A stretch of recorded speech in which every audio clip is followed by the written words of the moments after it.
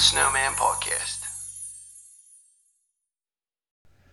Welcome back to the Snowman Podcast. I'm your host, as always, the Snowman.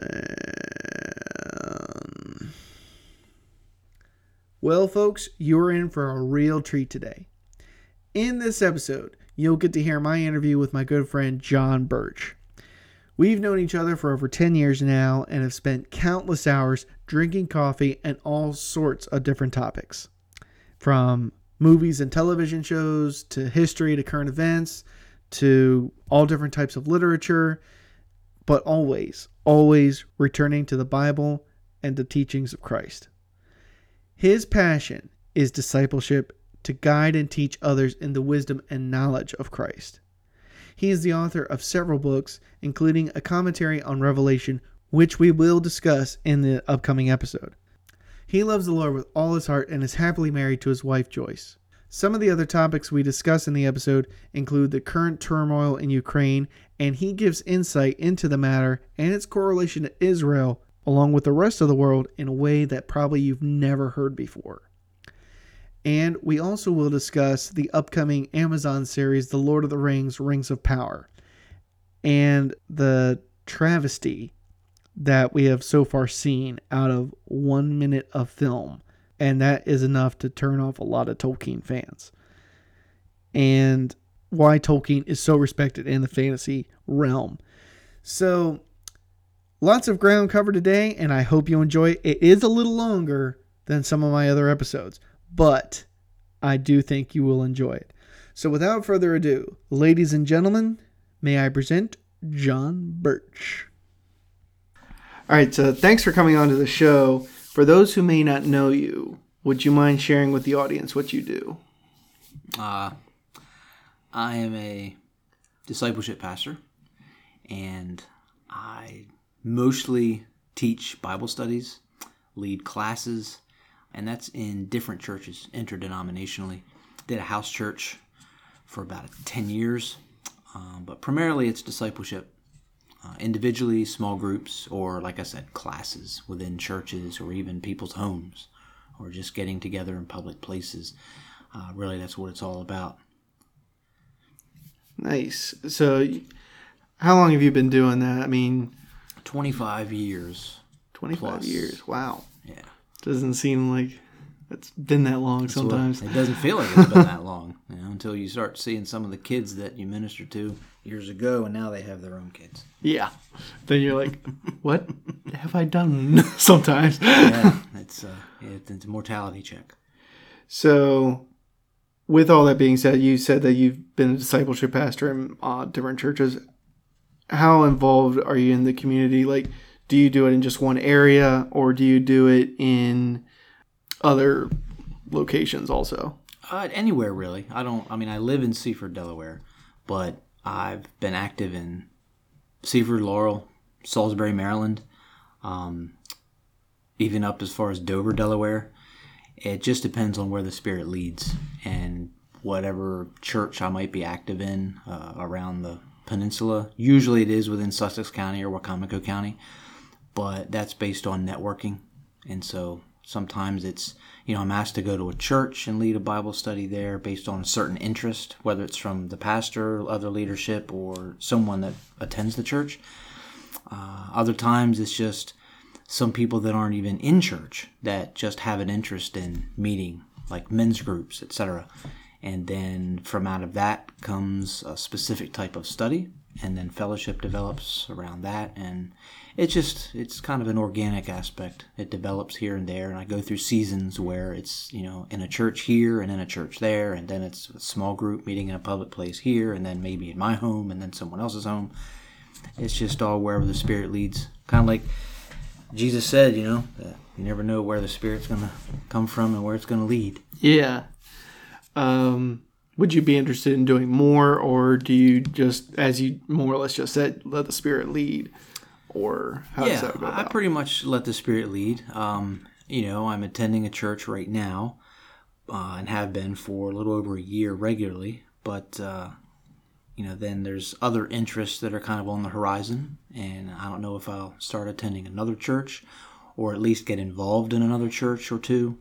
And that's just how it's been for 20-some years. Yeah. Even doing the home church, at times I was reaching into other churches. Even my home church, where I actually grew up, a small Methodist church in Delaware, I would still, and to this day, I'm still leading a theology class there. So I don't try to premeditate stuff. I just see where the Lord leads, and based on relational connections with people, things just kind of develop. And I don't try to control it. I just kind of pray about my availability. And again, I know my limits, so I don't try to do too much. And sometimes I have to say no. Yeah. Because a certain season needs to come to an end before another opportunity should be taken advantage of. Yeah. So I know some of the courses you've taught. You've predominantly taught on Revelation. And that's something that a lot of people are trepidatious about. They're like, they don't want to get into it, but then something clicks and they're like, I got to read up on that. Mm-hmm. And that's where, in a way, you step in and you're like, I can help you guide through that, through those passages and everything. Yes. I going all the way back to the mid-90s is when I knew, based on the early years of my discipleship, that the Lord was really giving me a heart for prophecy, Bible prophecy. And that doesn't just mean end times, like the book of Revelation, last days eschatology. Prophecy is the entire Word of God. And most of the time when people hear the word prophecy, they either get excited, because of end time stuff, which is great. But then, others get kind of like, a little put off by it because there's, so many different views on Bible prophecy, and it's confusing if you're not really drawn into it to study it, and then there's so many books on it. But prophecy is really teaching the Word of God. And even our salvation is prophetic because, as Jesus said, for the Great Commission to go out and make disciples of all nations, baptizing them in the name of the Father, Son, and Holy Spirit. That's prophetic.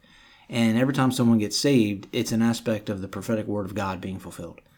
And so prophecy does encompass the entire Word of God. So anyway, I started really early on teaching the Word of God, the great doctrines of the Bible. What does it mean to be saved? What is discipleship, like fully defined, which is really a life lived out. Discipleship isn't just a Bible study. What are spiritual gifts? How do they all differ? Some people think their spiritual gift is church attendance. And that's just not true. That's just not right. It's not a gift at all. And the difference is, are we faithful to church attendance? Are we faithful to a particular group of people? Or are we faithful to Jesus Christ first? And that's where discipleship comes into play. So really, in the lens and the context of discipleship, the Lord began to give me a passion for prophecy. And yes, end times prophecy. And after a season of reading the prophetic books in the Old Testament, the Lord had me jump to Revelation. And I really found that I could understand Revelation much more readily than expected because it's rooted in the Old Testament. The language of Revelation that throws most people off, the symbolism, the cryptic, arcane type of language, and the phrases used, it's right out of the Old Testament. And that's the key to understanding Revelation, is knowing the Old Testament, particularly the prophetic books. And then, explicitly the book of Daniel, book of Zechariah, book of Joel, a lot of the Psalms, they show up in Revelation. Of the 404 verses in Revelation, it's like 85% are the verses are out of the Old Testament. Really? At least references. Wow. Not necessarily verbatim. Right. But the themes, references, a lot of the actual items that show up, like lampstands and stuff, a lot of that is referenced in the Old Testament. And if you look closely enough, some of it's even referenced in the Gospels. Absolutely. Yeah. And you see it and you're like, oh, well, let me put two and two together and be like, holy cow, what's going on? Yeah. Like probably the virgin birth is mentioned in the book of Revelation, and that happened with Mary giving birth to Jesus. Yes. That's just one of those like interesting moments, more or less. Yeah, there's a lot of all the symbolism also that's in the book of Revelation is also what kind of intimidates a lot of people. Because how in the world can we interpret it? How do we know what the right interpretation is? Well, Scripture interprets Scripture. And the symbols in the book of Revelation are not up for grabs. So the key is, well, how do you figure out what the right interpretation is? Well, you can read 100 different books on the book of Revelation, commentaries, etc., and have 100 different interpretations. Yep. What is the biblical view? Mm-hmm. You're going to find the answers to the book of Revelation elsewhere in Scripture. Yeah. You really don't need an absolution, a commentary, or someone else's work outside the Bible to actually be able to interpret the book of Revelation. Now, that also doesn't mean that we'll know every last little detail of Revelation. There's still mystery to it. But there's a lot of mystery in the book of Revelation that has actually been revealed. That's the whole point of the book of Revelation, is to reveal.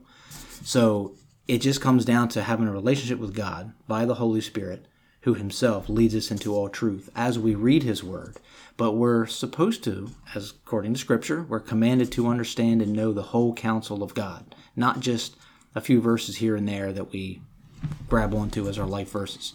And we're to know the context of those verses, the context of the particular book or letter in the Bible, and then the context of the testament that it's found in, and then the context of the time and history in which we live, or the culture and the time and history in which that particular book of the Bible or letter was written. So there's a lot of different nuances to understanding Scripture and knowing the interpretation and receiving that interpretation from God. Commentaries, other resources all help us out for sure, but we can't just rely on those. And that's speaking from your perspective of having written a commentary on Revelation. Yes. I would never want to give someone my commentary and say, here you go, I have all the answers, thank you very much. I certainly don't. And my commentary is designed to be read along with the book of Revelation, and it's full of scripture from all over the Bible, so that when you're reading my comments or my commentary on the book of Revelation and other aspects of Scripture, you can see where I'm getting certain ideas. So it's not just take Jon Birch's opinion or speculation or even just commentary as absolute truth. You'll see where I got certain ideas. And I'm very careful to say that when something is speculation or just an idea or a perhaps or a what if or things could unfold this way perhaps, I'm very careful to say that. Yeah. Because I would never want to dictate to someone and then fall into false teaching. Right. So, and that's very important, yes. and especially because in the book of Revelation it's mentioned like you don't want to be a false teacher. Yes, absolutely. And, good commentaries and good books that are about the Bible actually point people back to the Bible and encourage people to get in there, because that's how we encounter God initially, is through his word. And all the resources that are out there are great. We just don't want to replace the Holy Spirit with these resources. And the Christian, book and resource industry in the West is tremendous. So it's very easy to replace the Holy Spirit. Oh, yeah. And not rely on him, because we just fill our head with information from pastors, teachers, books, all kinds of things, videos. And smiles. Yeah, exactly. And then we just kind of fall into, oh my gosh, there's so many views and viewpoints and all this. But the best thing to do is actually get into the Word and then let the resources be supplements. Yeah. Because then they inspire, they offer more insight, they provoke our thinking, they help us to, yes, understand more and really think through things. But first and foremost, that's what the Holy Spirit's there for. He's the one who leads us into all truth and brings to mind certain aspects. But we have to fill our minds with his truth, which once again is being in communication with him and also being in his Word. Right. So with that perspective and everything, would you mind telling people where they could find your commentary if they have an interest in reading it? Sure. First of all, you could go to my website, which is jonbirch.com, and that's JONBIRCH.com. No H in there. And it's right on the landing page. You'll see right at the top, the header, there's just a link to my commentary. Otherwise, you can go to Amazon and pick it up on there. And the best thing to do, because there's so many Revelation commentaries, is to put in my name, Jon Scott Birch. I just put my middle name in there for my author name. So Jon and then Scott Birch, and it should pop up. And it's a black cover for people who are visually looking for what the book is. It's a black cover, and there's some red glory cloud on the front there. And it's a very simplistic cover, but the title is The Revelation of Jesus Christ, A Disciple's Commentary. Once again, by Jon Scott Birch, found on Amazon or jonbirch.com. So in regards to Revelation, there's one verse that a lot of people take out of context. And that's in, I think, Revelation 4. A lot of those. Where it's, Jesus says, "Behold, I stand at the door and knock." Oh, that's Revelation 3. Revelation 3. Okay. 20, yes. So a lot of people always take that to mean that it's Jesus knocking on the hearts of unbelievers. Mm-hmm. While that is true, in the context that is written for that portion of Scripture, he's actually knocking on the door of the church. Yes. Who has more or less, with the world seeping in, have booted him out of the church. Still saying that they're worshiping him, prophesying in his name, healing in his name, and yet he's out on the curb like, let me back in. Mm-hmm. Why is that verse taken out of context so many times? Well, often because, just like a lot of individuals or, groups, or it just comes down to personal preference. People don't take the whole picture and keep that in mind when they're picking and choosing certain verses.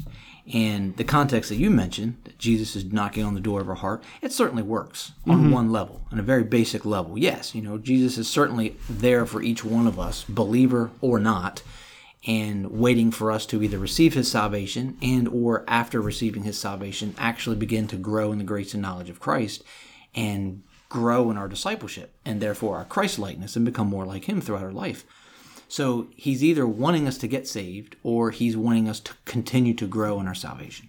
Work out our salvation, as Paul says, the Apostle Paul. But the specific context for Revelation is Revelation 2 and 3 covers the 7 messages from Jesus to 7 specific churches.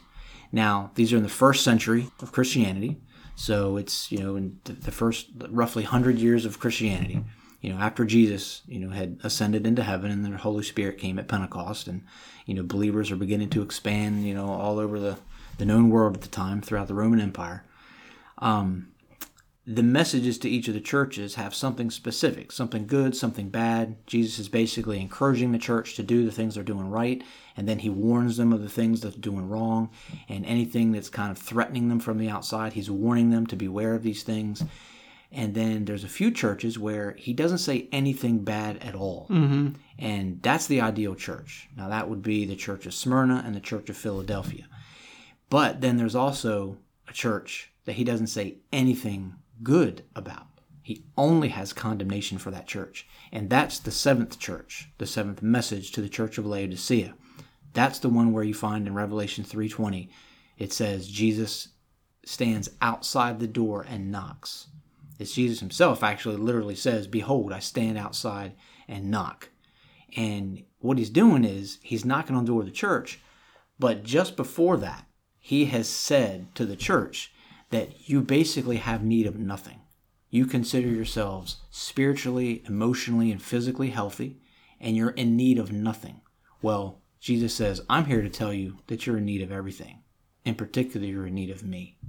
So he's knocking on the door because they're inside carrying on, playing church, not being the church. And he's waiting for that one individual because it's an appeal. If any one should open the door to me, I will come into him and then he will come into me and then we will fellowship together. That's what Jesus is saying, because ultimately Jesus' gift of salvation is an appeal to the individual. The church is collective. It's all the believers coming together in fellowship, the bride of Christ. But Jesus' appeal to salvation is individual because no one can walk in our discipleship for us, not even God himself. Mm-hmm. He helps us once we receive him.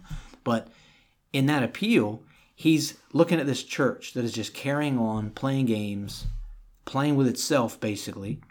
And then maybe there's someone in there that actually says there's something not quite right with this. It's all about the production. It's all about the programs. It's all about anything but really Christ, other than in name. So if someone realizes that, well, where are they to go? Jesus is still there. So they can come outside of this faulty church, this false church, which the Church of Laodicea is. And prophetically, it represents the last stage church. Now, that doesn't mean that every last person inside of any traditional church today, denominationally, Orthodox, Christian, Protestant, or Catholic, is in the wrong. There's going to be true believers throughout every denomination. Right. But primarily the institutionalized churches are really drifting away from first century Christianity and true discipleship. Now, given in the West, there has been in about the last 10 years, 15 years, a revival of discipleship, true discipleship. And, there's the proliferation of like small groups, cell groups, and that kind of thing. And that's great. But the key is, are they really discipleship groups? Right. Or are they just fellowship groups? Yeah. So Jesus is still appealing to that individual who says, man, there's got to be more than just being faithful to a group, small or large, or being faithful to an institution, or being faithful to a denomination. We got to be faithful to him. So even in the last days, Jesus is still appealing to anyone who is just tired of everything else not being fulfilling. And that's kind of where we say, well, gosh, am I really faithful to Jesus? Am I really following Jesus? Or have I just become a part of a club? And, it really comes down to summing it all up by saying, if you look at first century church discipleship, what you get is following and then obeying and then imitating Jesus Christ. 21st century discipleship is generally joining, submitting to, giving, volunteering to a church, and has less to do about Jesus, except in name only. Now, again, I'm not trying to knock traditional church. Right. Because God certainly moves through traditional church. But when the institution becomes a distraction, Right. when it becomes more about building up a church, establishing a temple, than it does about following Jesus wherever he would lead us, which is all about relationships, then there's a problem. Because the church isn't a building. The church is the congregation, so to speak. Right. It's like we are the church. Right. It's not where we go. It's not what we do. We are being the church, the bride of Christ. And a lot of times, people kind of unintentionally, I get it, they're conditioned in the West. We grow up, we believe that we're supposed to, as good Christians, invite people to church. Yeah. Well, if you want to invite someone that's not really going to church or hasn't been to church in a while, why would you invite them to church to hear someone they don't even know when you should be more than capable relationally to sit down with them in a coffee shop or at their home or wherever and actually talk to them and answer their questions and evangelize them? Because Christianity is about relationship. Yeah. It's not about just joining a church and then kind of, if you have the audacity to invite someone to church and then you think getting him in the doors, you've done your duty. That's a false perception, because it really comes down to, why would that person not want to sit and listen to you share the gospel? Yeah. And understand what Christianity is all about, and then be much more comfortable, hopefully, because of the relational connection to you, to ask questions and talk. Whereas if they go into this situation where there's a bunch of people they don't even know, that becomes itself a distraction or even a stumbling block. And most people just aren't going to go and jump into a brand new situation, just the way the culture is today. Right. Not to say that never works, and not to say that inviting people to church is a bad thing, but it's just, why go through that rigmarole, especially if there's resistance, when you could actually sit down with someone in the workplace or in your family, home or wherever, and just meet with someone and meet them where they're at. It's not, Christianity is not about going to church somewhere. Some people will bring up the Hebrews passage, forsake not the gathering together of yourselves, as some people, the heathen, tend to do. That doesn't have anything to do with attending church somewhere. That actually means having Christian fellowship with people. I mean, when Jesus was walking around with the disciples, they weren't attending synagogue all the time. They weren't attending traditional church as we know it, because it didn't exist. They met in public places. They met in homes. Even after, Pentecost and the Holy Spirit fell, it said, and of course, if you read Acts 2, verse 42 to 47, it talks about the believers were meeting together in public places and in homes, praying for each other, giving as each other had need, tending to the orphans and the widows, and just following the apostles' doctrine. And I mean, it was all about relationship.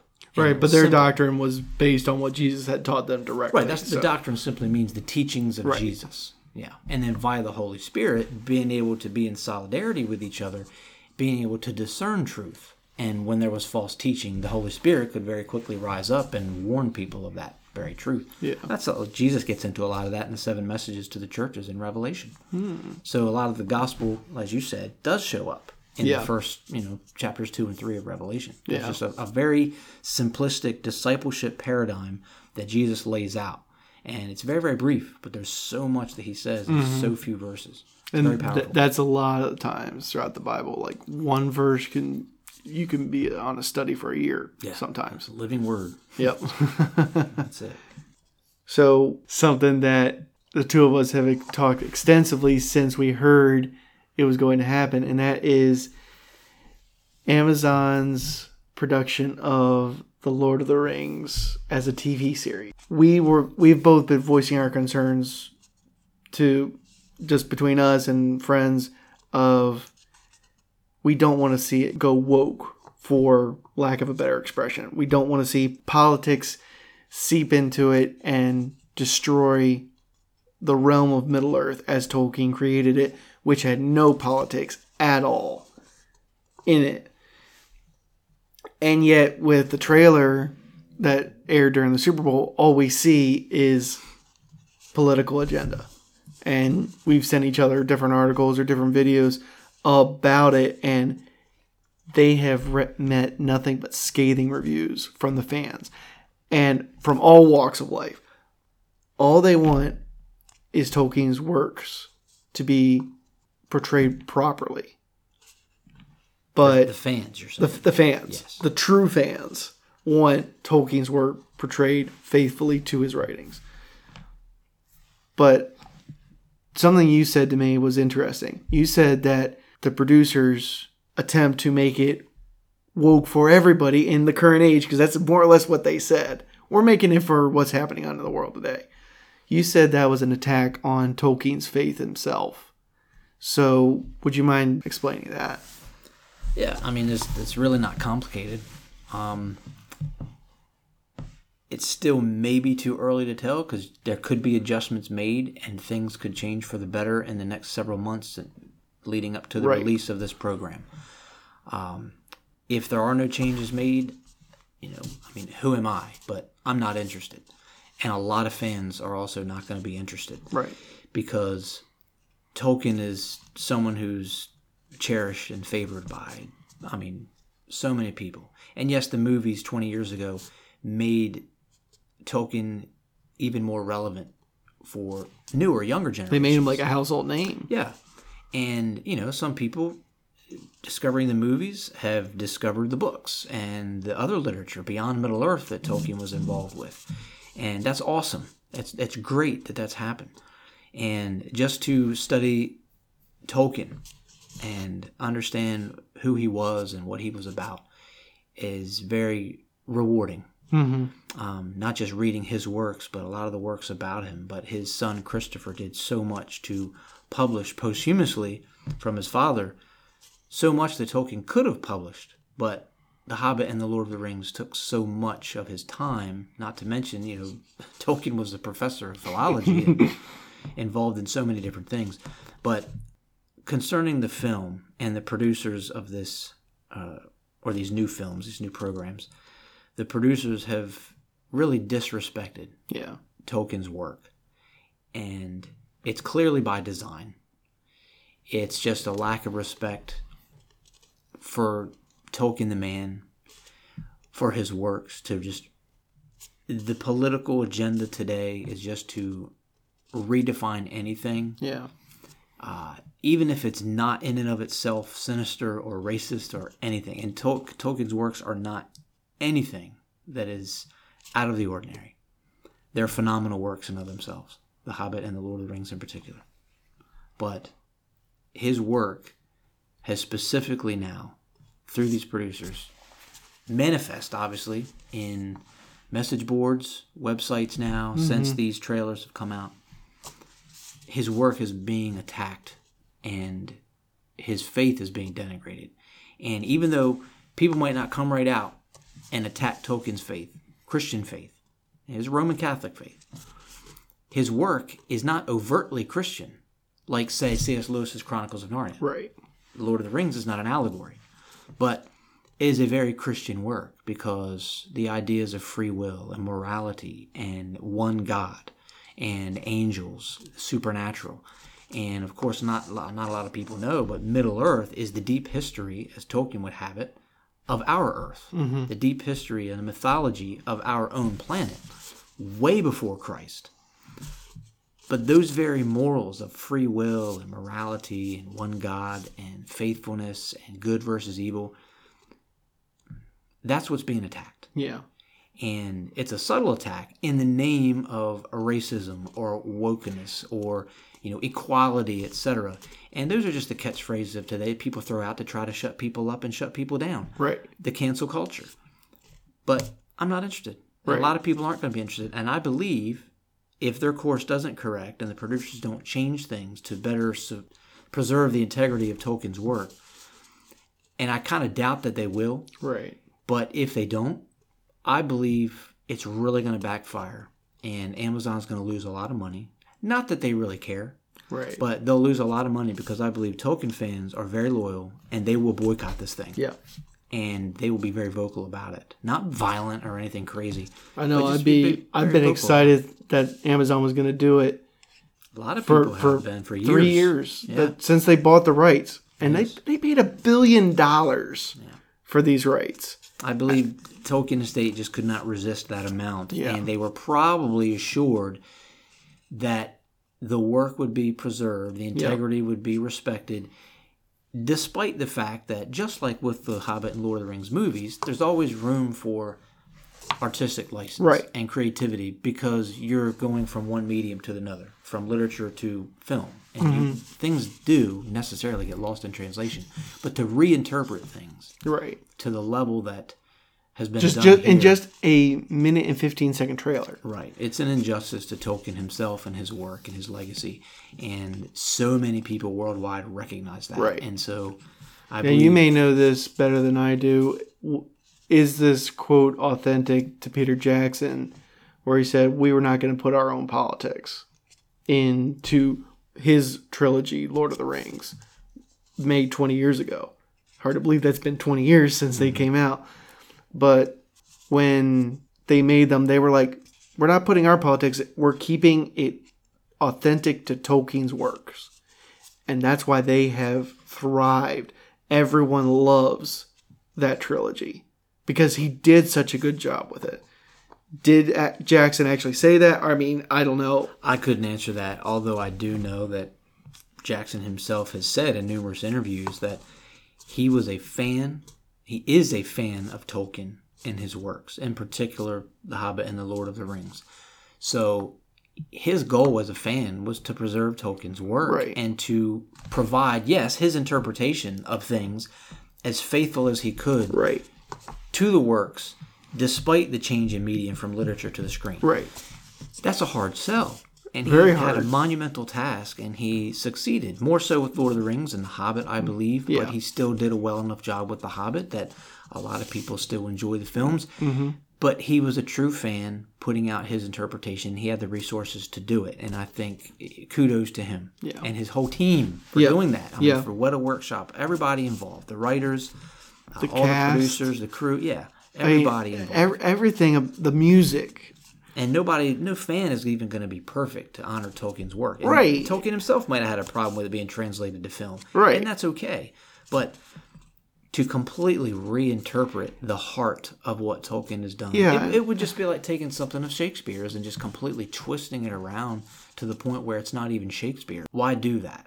And, I mean, creating new characters to deliberately fit their agenda. Yeah. It's like, what? Sometimes we understand changes, for the sake, even just to be different. But is it artistic or is it some kind of attack? And in this case, I do believe, and many people probably disagree with me, and not even think it's about this at all.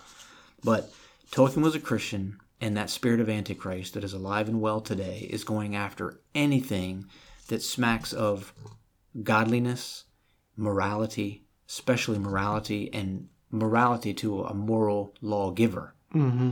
So that would speak of God. So anything that's like that is going to try to be denigrated and attacked and diminished. And if they can make money off of it. Yeah. That's a dirty, rotten shame when people take that and twist it. So, as you know, this podcast is about sharing why America is such a unique country. What's your takeaway as to why that is and the opportunities we have? Really, America being founded on Christian, I should say Judeo-Christian morals and principles makes it unique. And we just have begun to drift from that, collectively as a nation. Yeah. And it's a sad thing. And just, anybody can watch what's going on, in the world. And I don't mean just watching, one particular media outlet. Doing our due diligence, we are careful in how we are instructed. At least we should be. And we are careful and selective in the things that we read. And we don't just latch on to one thing or one persona, one outlet, one avenue of learning. We should be very well-rounded in how we educate ourselves and the education we get. And, of course, that means being aware of not just two different opposing sides, but every avenue and angle in between, every opinion, and so that we can weigh those things out for ourselves. And the polarization of things, whether it's education, whether it's politics, whether it's spirituality, it just creates so much more chaos than is needed. And I know I don't have to offer too much, opinion or commentary on this is actually the problem that's going on today. Right. I mean, how you said it, like we were founded on Judeo-Christian principles, that actually was more or less in effect before we became a nation, so to speak. You got to look at the Pilgrims when they signed the Mayflower Compact and everything. They more or less did try a type of socialism. Yes. And William Bradford was wise enough and saw it was not going to work at all and changed it all and said, this is how we're now going to do it, and made it so you make a living, your farm thrives, good for you. You're not going to have to give everything else to someone else that you've worked so hard to earn.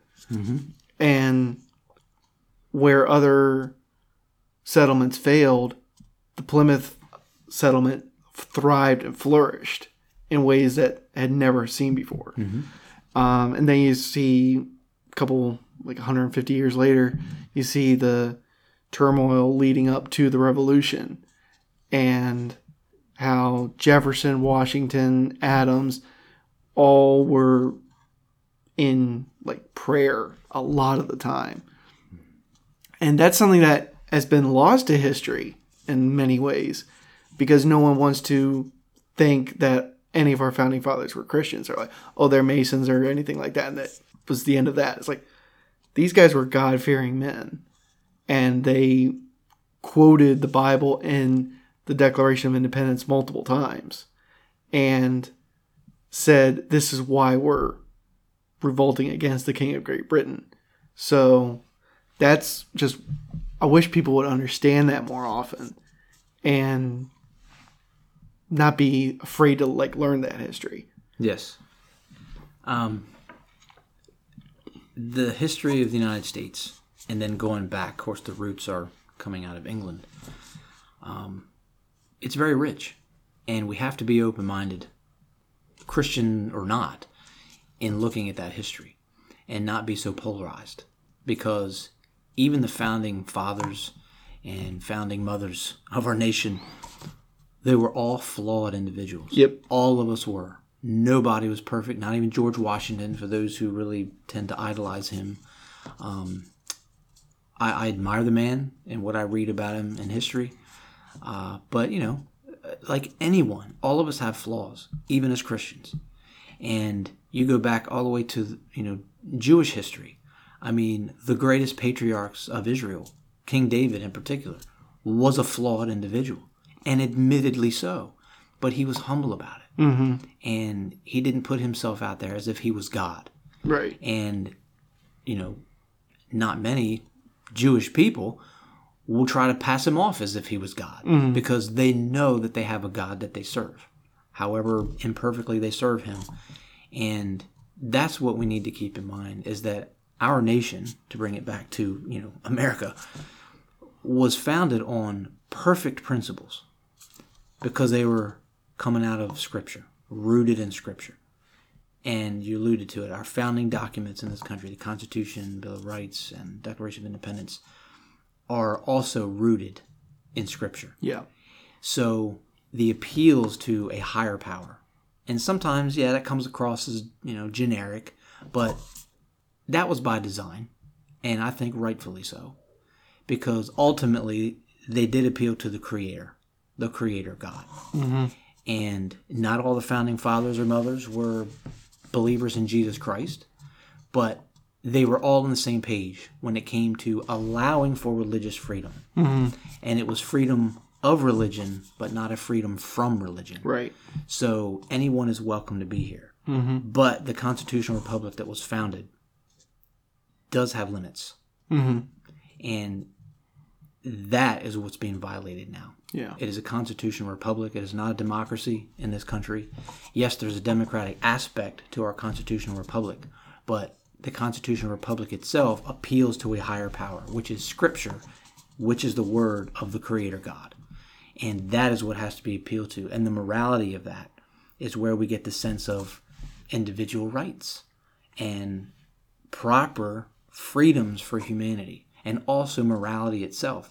Well, you look around, not just the United States, but, the world today, and morality is being thrown out the window. Oh, yeah. Truth is being attacked as being relative. Mm-hmm. What's true for you in absolute may not be true for me in absolute, is kind of how the philosophy goes. Yeah. And that's just wrong. Right. And then we see the attacks on all the traditional Christian values and morals, and then therefore the Constitution itself, all the founding documents.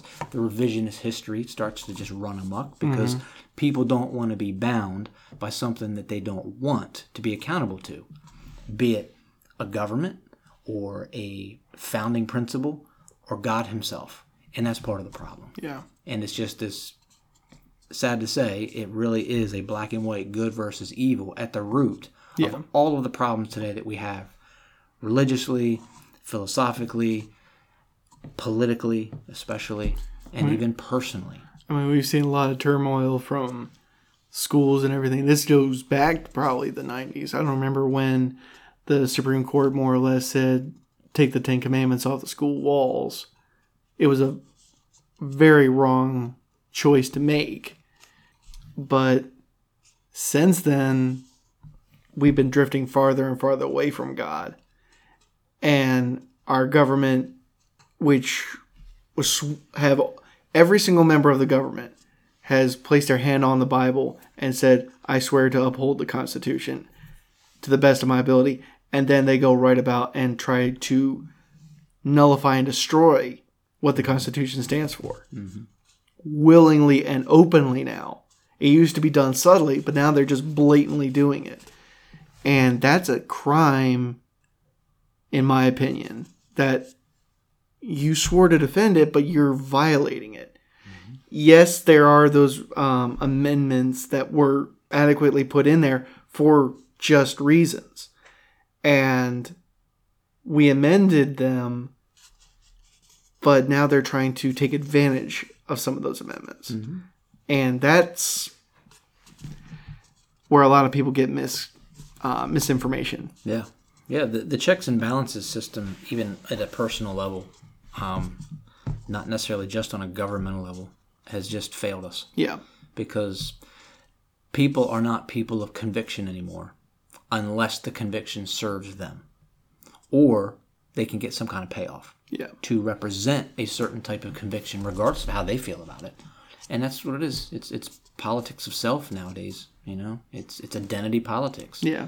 And, how many people support, like alternate lifestyles that themselves don't even agree with it. Mm-hmm. They're just kind of jumping on the bandwagon of support because it's trending. And it's the cool thing to do. Right. And that's where it's just like, I cannot stand people that just jump on a bandwagon.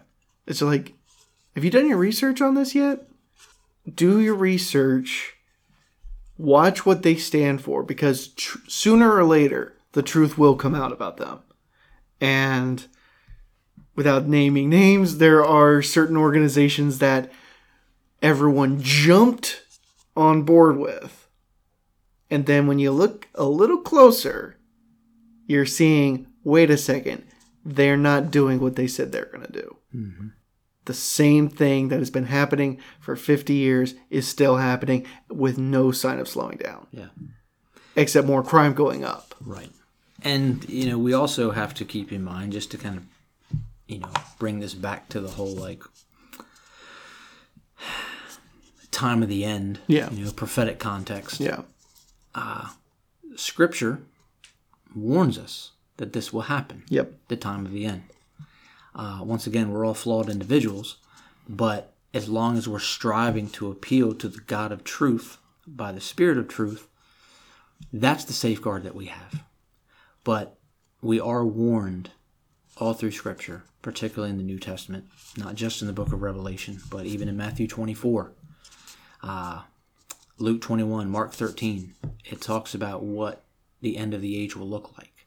And it looks like a lot of bad politics, a lot of bad weather systems and patterns just increasing, a lot of volcanism and earthquakes, and just, the earth itself is like groaning. Mm-hmm. Creation itself is crying out because it's falling apart. Mm-hmm. And the system is broken, not just the world system, but political systems, institutional systems. People, ourselves, we're broken. That's why we need Christ. So when we look around at what's going on in this country, yeah, you don't want it to be so bad. Right. And on certain levels, it doesn't have to be so bad. But then again, why are there so many people that are just throwing morality to the wind? Mm-hmm. It's the spirit of Antichrist. Yeah. It is not saying it's the Antichrist. It's the spirit of Antichrist. It's an anti-Christian demonic spirit that is infiltrating the world and anyone who's open to it. And that's all over Scripture too. And so that's what we see on display. And, one of the things to look at is, for instance, just for example, politics. There's two main sides of politics, but there's all kinds of different views throughout the whole spectrum from one end to the other. But what's the foundation of any particular view? Is it truth or untruth? And there's a spiritual foundation to truth and untruth. But what side of the spiritual spectrum is untruth or truth on? Mm-hmm. And that's where you'll find your answer. And too many people, I know I've said this before to you, and this often comes up in teaching at some point, but too many people argue and fret and worry within the political spectrum, but don't get anywhere. Right. Emotions get heightened, and they don't really make progress one way or another. They may have convictions and know where they stand, but to really find out where you stand, look below the political spectrum into the spiritual spectrum. Yeah. And that's, where you'll find truth or untruth. And some of us may have to course correct when we start to really self-examine and then appeal to the Spirit of God to help us understand, where are we at? Why do we get so upset? Why do we feel so frustrated with things or with people? That's going to happen to all of us at some time or another. But really, some people they're not sure where they stand. Mm-hmm. And it's because probably there's something off in their spirit, as opposed to just operating out of their emotions, how they feel. Well, what about the people who don't want to voice their opinion? And they're like, just let it blow on by. I want to just stay where I'm at. Like, duck down and let it happen all above them. What encouragement or advice would you give them of not necessarily choosing a side, but just being mindful? Yeah, well, that's kind of a too broad of a question, because it's going to come down to knowing who that person is. Mm-hmm. What's your relationship to that person? What do you know of them? What is their background of life? Yeah. You know, how have their worldviews and their current thoughts been shaped? You know, based on what do they think? If they don't want to get involved and they don't want to stay even what their opinion is, and they claim neutrality, that's fine. That's their opinion. Right. That's their right to do that. You know, I don't necessarily have to, just because someone asks me questions, you know, and wants to know where I stand, I don't have to answer them. Right. Especially if I know they're just looking for a particular answer Right. and they just want to argue or debate. Right. I'm not going to fall into that because, you know, unless it's going to be constructive. Right. So it just depends on the person and where they're at, where they're coming from, the I context. mean, I would always say just like look to Scripture first, and then you'll find your truth. Okay, so in that case, you're talking about how best should we encourage someone to really find the most solid foundation Yeah. for where they stand concerning anything in life. Mm-hmm. Worldview, political worldview, Yeah. etc. Yeah, you want to start with Scripture. Yeah. You know, of course, you know, if you have someone who is a non-Christian or an atheist or an agnostic, Scripture's not going to fly for them. Right. And that's fine, because we shouldn't try to shove that down their throat. Right. We should just encourage them to, you know, well, what is your, you know, truth standard in this world if not Scripture? And then you have to go from there based on what they say. Yeah. We can't necessarily assume that they're just wrong. So that's part of what dialogue is all about. Yeah. We listen to people, we hear where they're coming from, and we try not to prejudge, at least harshly, and we give them a fair hearing, and then hopefully they'll do the same for us. Right. Yeah, that's good. So, in the United States, we have capitalism as our predominant form of government. And we're still seeing several countries being run by socialism and or communism, and these countries' governments hate the West with a passion. They hate the ideas of capitalism, and yet those same countries, all we see coming out of them are death, poverty, and misery. So what makes capitalism work, in your opinion, as opposed to the ideas of socialism? Well, really, capitalism kind of thrives off of the aspect of free enterprise, you know, where once again, you know, in our nation, you know, constitutional republic that guarantees free, you know, by design anyway, freedoms for the individual. And capitalism, of course, it's not so much governance, it's the economic aspect that we have here. Right. And capitalism allows for free enterprise. It allows for people to make a profit. Yep. And with no end. Yep. And that's fine. It's just the problem is when someone is so successful in the same nation where there's someone who's not successful at all, even if they try. And then people say that's not fair. Well, what's not fair about it? Just because someone makes money and someone doesn't? I mean, it really comes down to, once again, how someone feels about a situation. And oftentimes, non-capitalistic, you know, systems kind of try to level the playing field. And on some levels, that might work, but it usually goes awry somewhere. Mm-hmm. And again, I'm not going to, you know, edify capitalism as the Right. perfect end-all, Right. be-all thing, you know. It just happens to work a lot better than how socialism works. In most cases, yeah. I mean, one of the best examples is Venezuela. Mm-hmm. They were a thriving country in South America, just 20 years ago? Mm-hmm. And then they decided to adopt socialistic views, and now they're one of the most impoverished countries in the world. And it is devastating to see that happen in less than 30 years. Mm-hmm. And every single time it's tried, we see nothing but that happen. Mm-hmm. So that's just the mind-boggling aspect of why do some of our politicians say, that's what we need to do. It's like, do you guys not do your own research? Yeah. And then you realize when you look at how they speak, they haven't done their own research. Once again, it usually comes down to, you know, the personal politics. You know, people in power decide they know better than anyone else. And most of the time, those people are not submitting themselves to a higher power, right. Namely God, the Christian God. And so they themselves see themselves as God. even if it's on a subtle subconscious level. They know best. And sometimes, people genuinely have a well-meaning kind of bent towards that.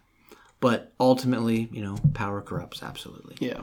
And so that's kind of what we see going on in most of those countries, and even here in our country. And without making it political, it ultimately is personal, because politics is, driven by people. And once again, people are flawed. And if people don't submit themselves to a very gracious and loving, all-powerful God, then really the purposes of man go astray. Mm-hmm. And, even capitalism can corrupt people. Oh, yeah. Because people can make so much, and then they get full of themselves, and then they misappropriate their wealth, and it changes people that are very humble to people that are very prideful. They become greedy misers. Exactly. Like Mr. Krabs. Yes. Yeah. Well, on that note, we are seeing unfolding before our eyes the invasion of Ukraine by Russia under the leadership of Vladimir Putin. And he's been dancing around the issue of deciding if he's going to invade for 2 to 3 weeks now. He's been like, speeding up and then backing down. And then a couple of days ago, he annexed 2 portions to, I guess you could call them districts of Ukraine, saying they wanted to be back part of Russia. And then Wednesday night, our time, so that was the 24th their time, he launches massive invasion, land, sea, air, everything. And everyday Ukrainians are all of a sudden being bombarded.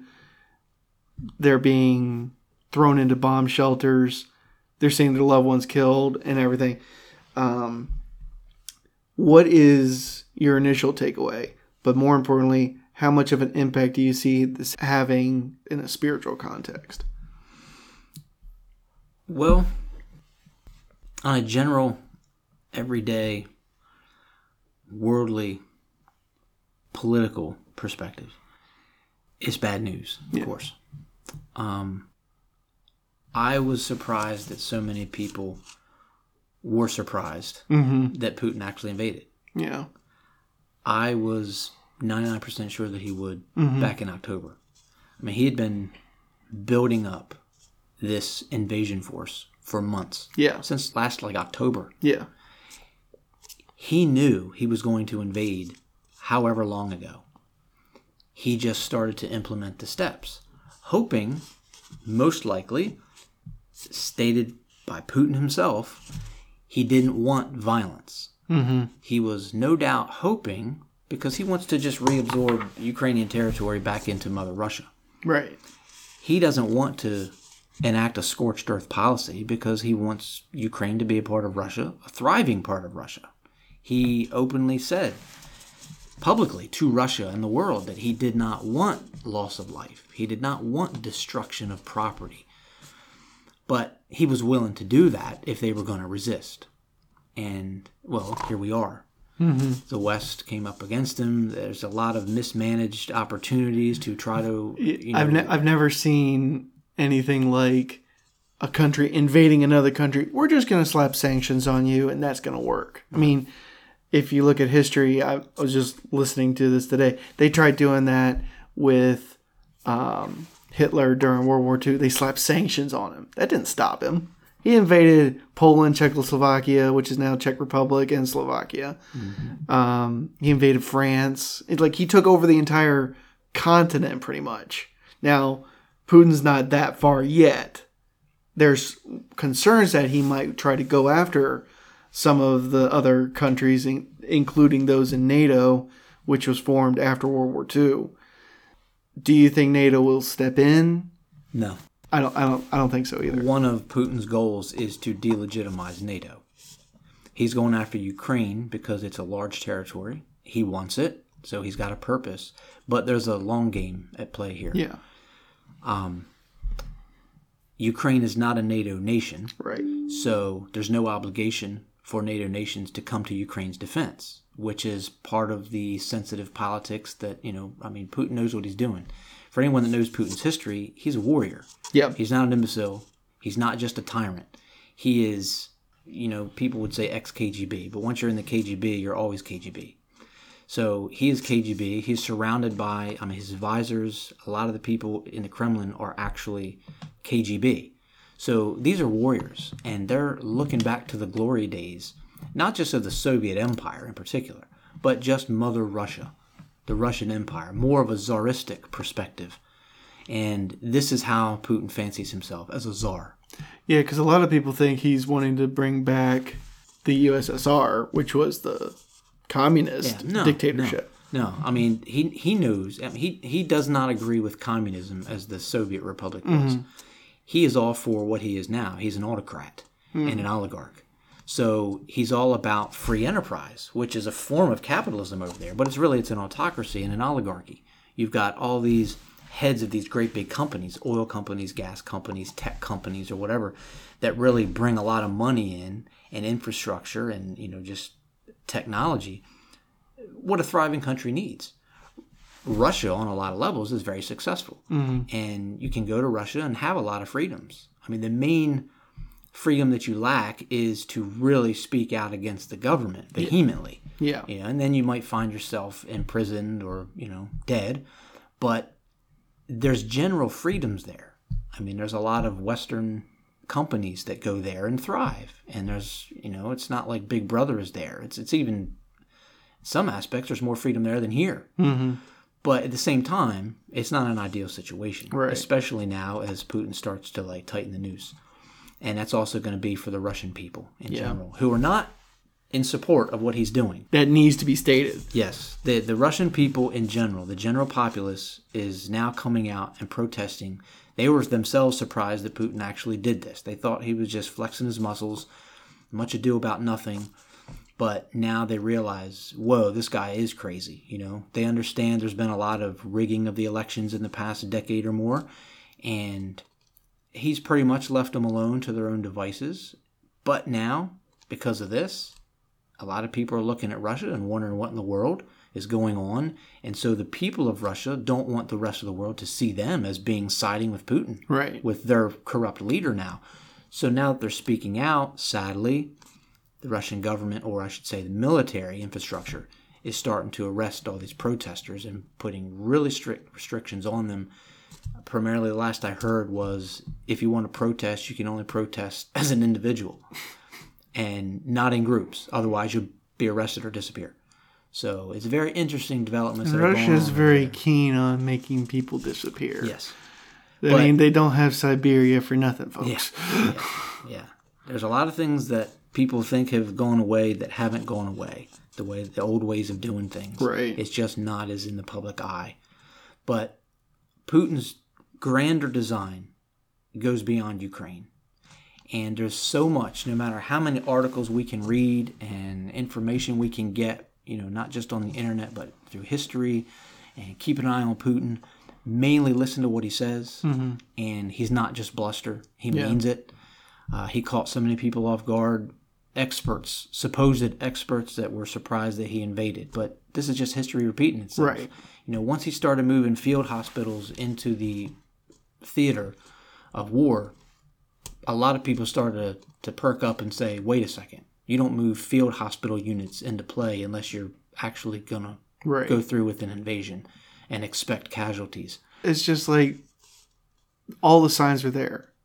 Yes. And I'm sure that a lot of people in Ukraine saw the signs and started preparing a while ago. They did. And there were a lot of, before it started making the news cycle, now a lot of articles are coming back. The Ukrainians themselves are saying how disappointed they are, not just in the United States, but all Western nations and the world in general, because they have been warning that this was a strong possibility for months. I'd say even years. We saw it happen back in 2014. Right. There was a subtle invasion. Russia took over Crimea, which is technically part of Ukraine. I remember seeing a video back then of, I think, a girl in her 20s or something, like, folks, are you not seeing what's going on here? This is still happening. But we are so focused on what the media tells us, and this goes on both sides of the aisle, so left wing, right wing, whatever side you're on. Both sides will eventually drop the subject and focus on something else. Some things are important, some things are not important. But the big stories will eventually drop out of circulation, and then people forget about it. Because we're so wrapped up in our own little worlds. And this goes worldwide. This is not just the United States. But that's the real shame of we just follow along with what the media tells us. Yeah, well, for better or worse, and I think it's for better, despite the situation, in following what's going on, most of the media that I'm looking at is, of course, European, Middle Eastern, Australian, Israeli media. And the media over there, the entire world in the Eastern Hemisphere is very concerned about Putin's long game. Yeah. More so than over here. Yeah. At least according to news outlets. So I'm glad that the Eastern Hemisphere people are really looking out. They're waking up a little bit. Exactly. And starting to consider how can we actually pull together and what can we actually do. And that's kind of the big question. Mm-hmm. Because a lot of the bigger powers in the West aren't really coming to not just Ukraine, but anyone else's defense. Right. Now, there's still some positive developments. One that's kind of scary but necessary is Israel kind of breaking their tentative peace with Russia to support appeals from Estonia and Latvia and Lithuania, Baltic states that are NATO nations, that don't have any standing army of their own. They primarily only have law enforcement. They don't really have any kind of defense. I mean, they're small countries. If you look at a map, they're all three right next to each other, right on the border with Russia. They're more or less stacked, right? Yes. Yeah, right to the north of Ukraine and Belarus, but still on the border with Russia. They are very much afraid that they're next. Once Russia consolidates Ukraine, they'll turn to the Baltic states. This is a part of what Putin's long game is. He wants to delegitimize NATO. Mm-hmm. No one's doing anything about Ukraine, basically. So then if he goes after a NATO state, the United States has already come out and said we're not going to come to the Baltic states' defense. Militarily, like we're doing now, we may give them some ammunition or whatever and support generally, but not through personnel. We're not going to actively fight Russia, boots on the ground, right? Because that would possibly, introduce a world war. But either way, they're afraid that Russia's coming after them next. So they appealed to Israel for the Iron Dome, anti-missile defense system, and Israel has agreed. And Iron Dome, for those who may not know, is something that Israel knows all too well because Hamas and Hezbollah and all them fire rockets and missiles into Israel on a daily basis. And Iron Dome is like an interceptor type defense system where it shoots another missile to break them down. Yes. It's been successfully deployed for several years now in Israel against Hamas and Hezbollah's rocket attacks. Yeah. It's not foolproof and can be easily overwhelmed. Mm-hmm. For instance, if in Hezbollah, Israel's Iranian enemy on their northern border, and Hamas both have boasted that now they have hundreds of thousands of missiles. And instead of just launching sorties of scores or hundreds of missiles, if they were to launch thousands simultaneously, the Iron Dome system would clearly be overrun. Right. And that would spell the end for Israel. So to speak. Yes. So this is one of those things that it's a tactic that Israel is very much concerned about. Yeah.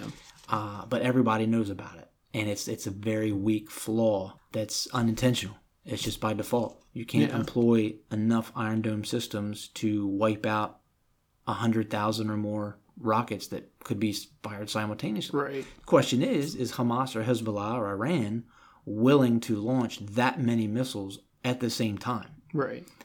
Eventually, I believe they will be willing to do that. So Israel knows this is a possibility, and that's kind of the impasse. And even with that knowledge, they're still willing to share what they have with the Baltic states. Absolutely. And so this is because Israel's had a tentative peace with Russia for years and years. Because of this, Israel was kind of avoiding coming out in opposition directly to Russia in defense of Ukraine, but with over 200,000 Jews in Ukraine, Israel put out the appeal that Jews fleeing Ukraine are welcome to come to Israel. They weren't going to bar them from coming into their homeland. But with the invasion already starting, it's almost impossible for anybody in Ukraine to get out. Yeah, I mean, I saw just a picture of traffic trying to leave the country. Yeah, airports are bombed or shut down. Yep. There's no rail traffic.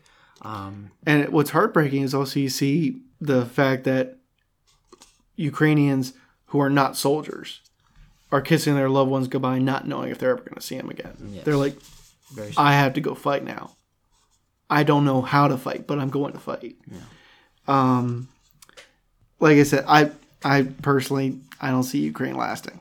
Yeah. I think Russia is just too strong. It's too much of a mindset to attack. Now, Ukraine's putting up one heck of a fight, and I don't think Putin was expecting as much of a fight as he's getting. Mm-hmm.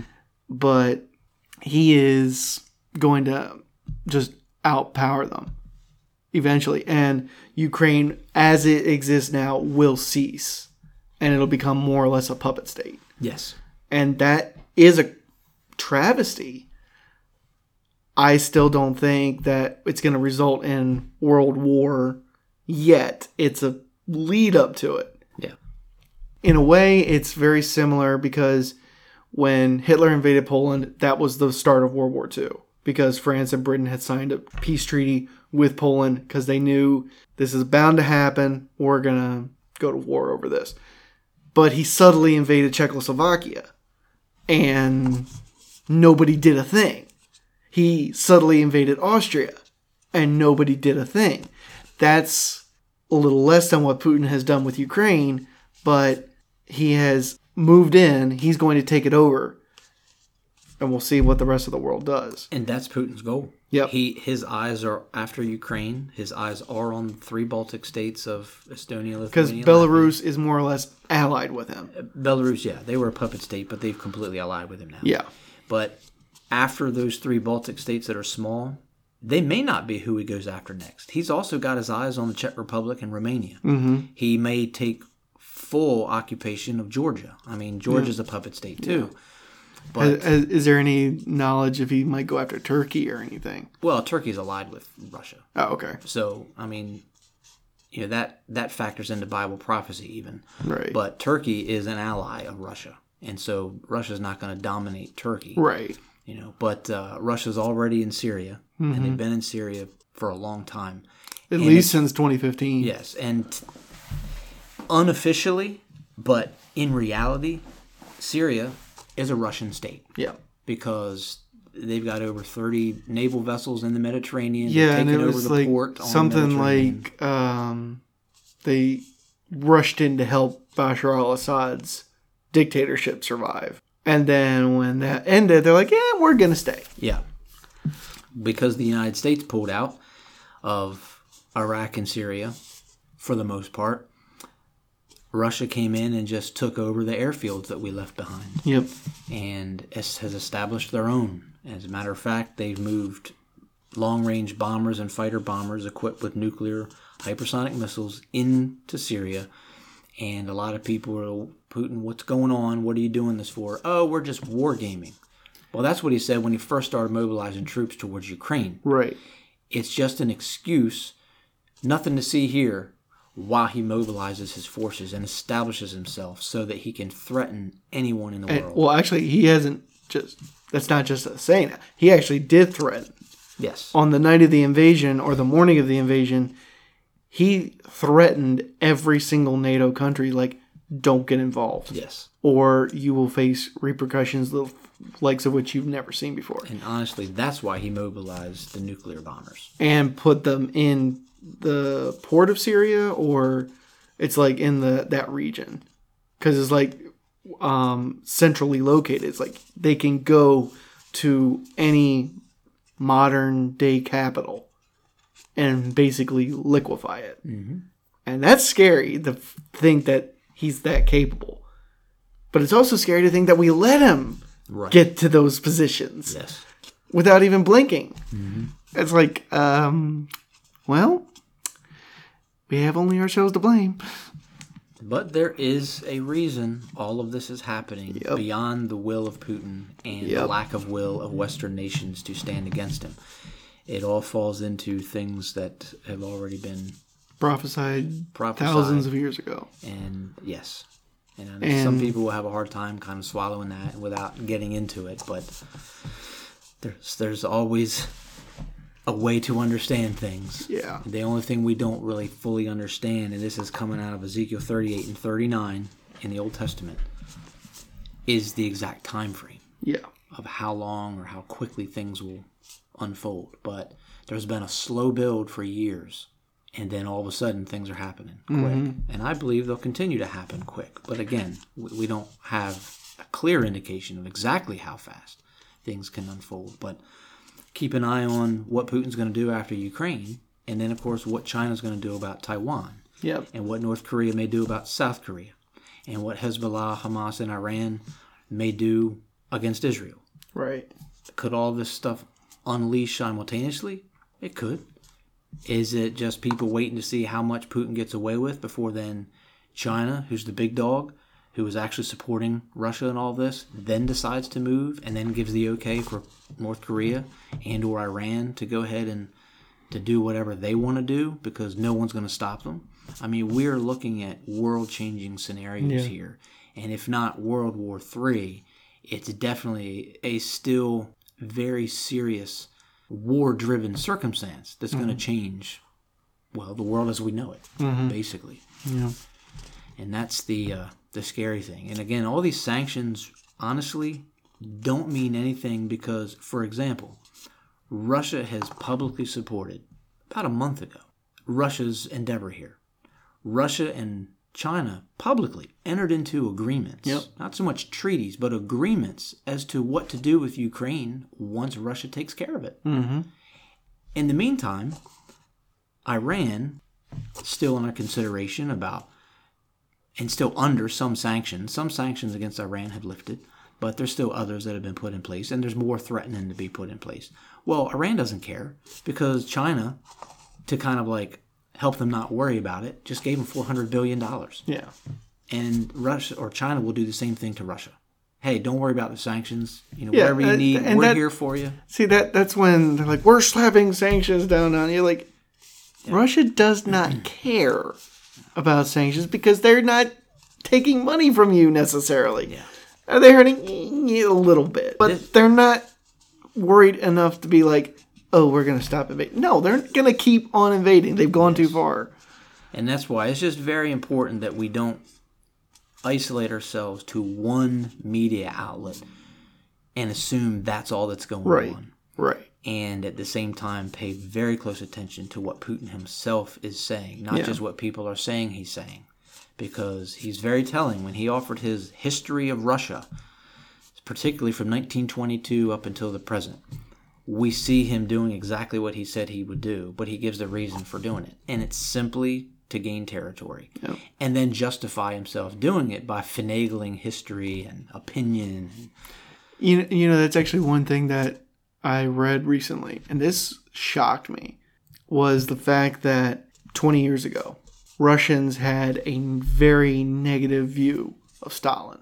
Current day, he's got a 70% approval rating in the minds of Russians.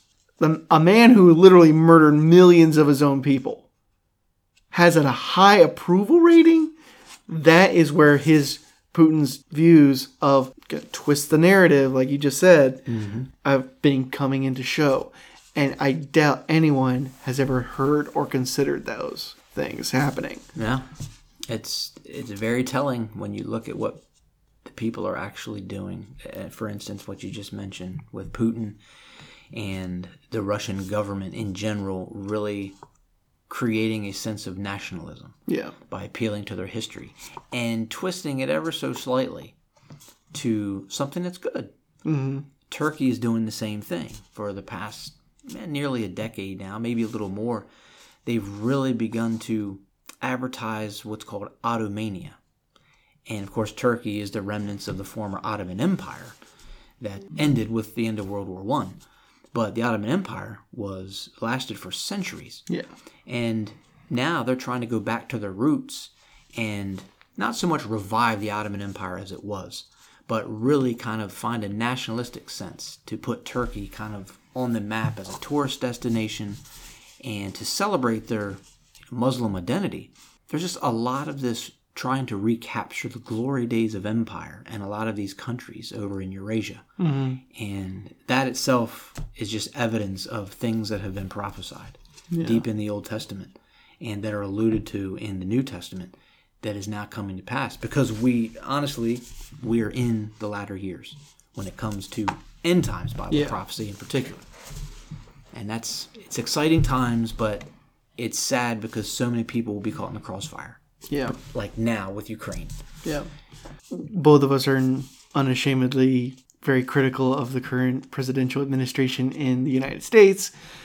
It's unfortunate that they're more or less just standing by doing nothing. Yes. Now, is it our fight? No. But the fact that we're just like, oh, this is what's happening. Yeah, we're not going to worry about it too much. We're sanction. They don't mean nothing. Right.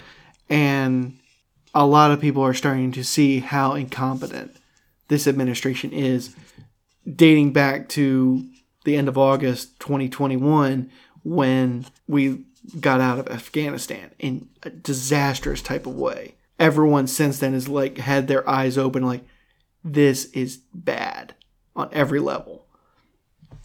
So it's, like I said, unfortunate that we have this current administration in effect, but as I always say, God's in control. He knows what he's doing.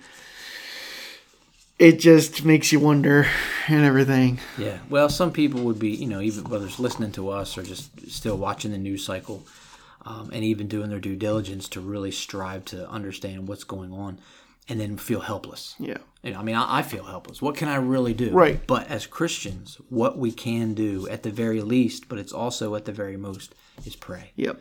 And not just pray for the people in Ukraine, but pray for the administration in the United States. Yep. Pray for Putin himself to have a heart change, to realize that he's going down a bad path. That might sound like a tall order. Yeah. But, God can do anything, and we don't know exactly what's going to happen. And even though certain things are prophesied and God will bring certain things to pass, what we still can pray is, Lord, your will be done, but protect the innocent. And if it's possible, if it is in your will, change the hearts of some of these leaders. The ones that are on a rampage, the ones that are lost in madness and that are power hungry. But at the same time, give wisdom to the leaders of America as well to either course correct or actually do more that would actually do some help and do some good. So really our prayers as Christians towards the leaders of not only our nation, but the leaders of other nations, not to mention the innocent people caught in the crossfire. And pray for the Jews, pray for the peace of Jerusalem, because their negative attention is starting to turn their way. And again, that's prophesied, but let's still pray for peace and protection, and that God would do what he needs to do to bring things to a head quickly, to protect as many people as possible. And honestly, that's the only way we're going to find peace about it, is try to figure out if there's anything we can do beyond prayer, then do it. But at the very least and very most, pray about it. Yeah. And pray for just wisdom to prevail all the way around. Yeah. Like you said, that's most important thing, and in some cases, the only thing we can do. Yes. So, know we've been talking a while and gonna wrap things up here in a few minutes. What's an inspirational quote that you may have for the audience, or maybe a Bible verse that has stood out in your mind that you would be willing to share with them? I can start with a quote. It's a simple quote.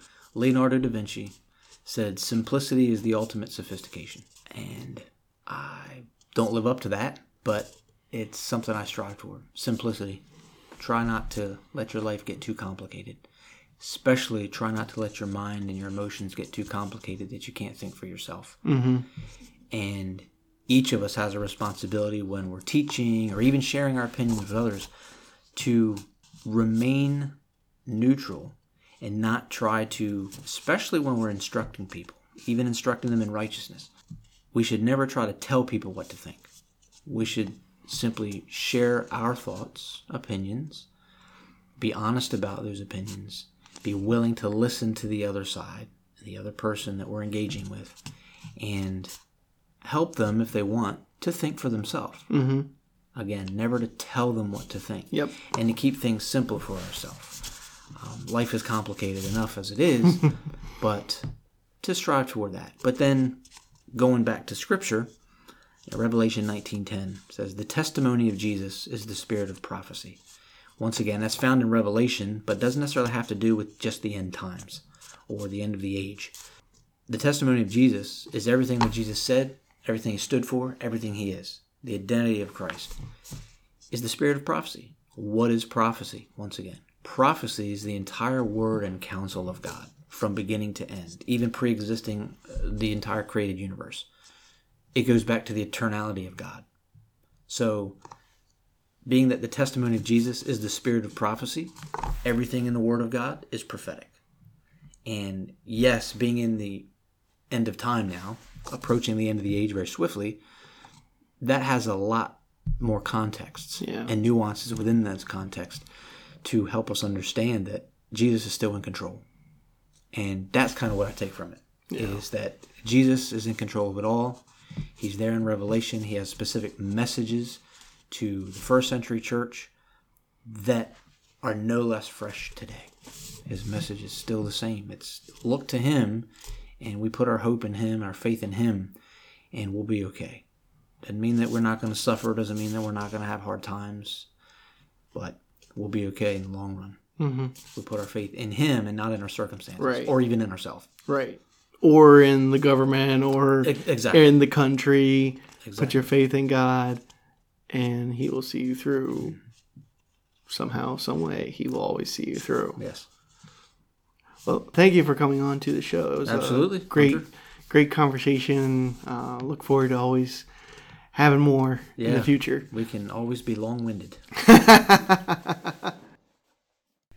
And that will do it for this episode of the Snowman Podcast. I would like to thank Jon for coming on to the show. I greatly enjoyed our conversation, and I hope you did as well. And hope that you thought about some things that you hadn't considered before. I hope to have him on the program again in the future for another great conversation. If you would like to know more about him and or how to find out how to purchase a copy of his commentary on Revelation, just visit his website, www.jonbirch.com, and there you will see a link to purchase it on Amazon. Also, on his website, you can read different blogs he's written over the years, all focusing on discipleship. And thank you for listening. I hope you enjoyed it. If you did, please leave a 5-star review so as to make it easier for others to find the podcast as well. Please also share with your family and friends. I'm available on iTunes, Spotify, Reason.fm, and YouTube. Or, as I always say, just tell them to type in the Snowman Podcast and look for an American flag with a snowman in the foreground. Till next time, this is Snowman, and I'll see you now, yeah?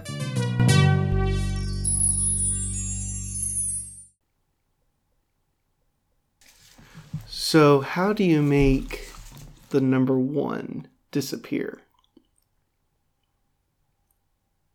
I do not know. You add a G to it and it's gone. Oh my gracious. Have you got a better one? Very good. No.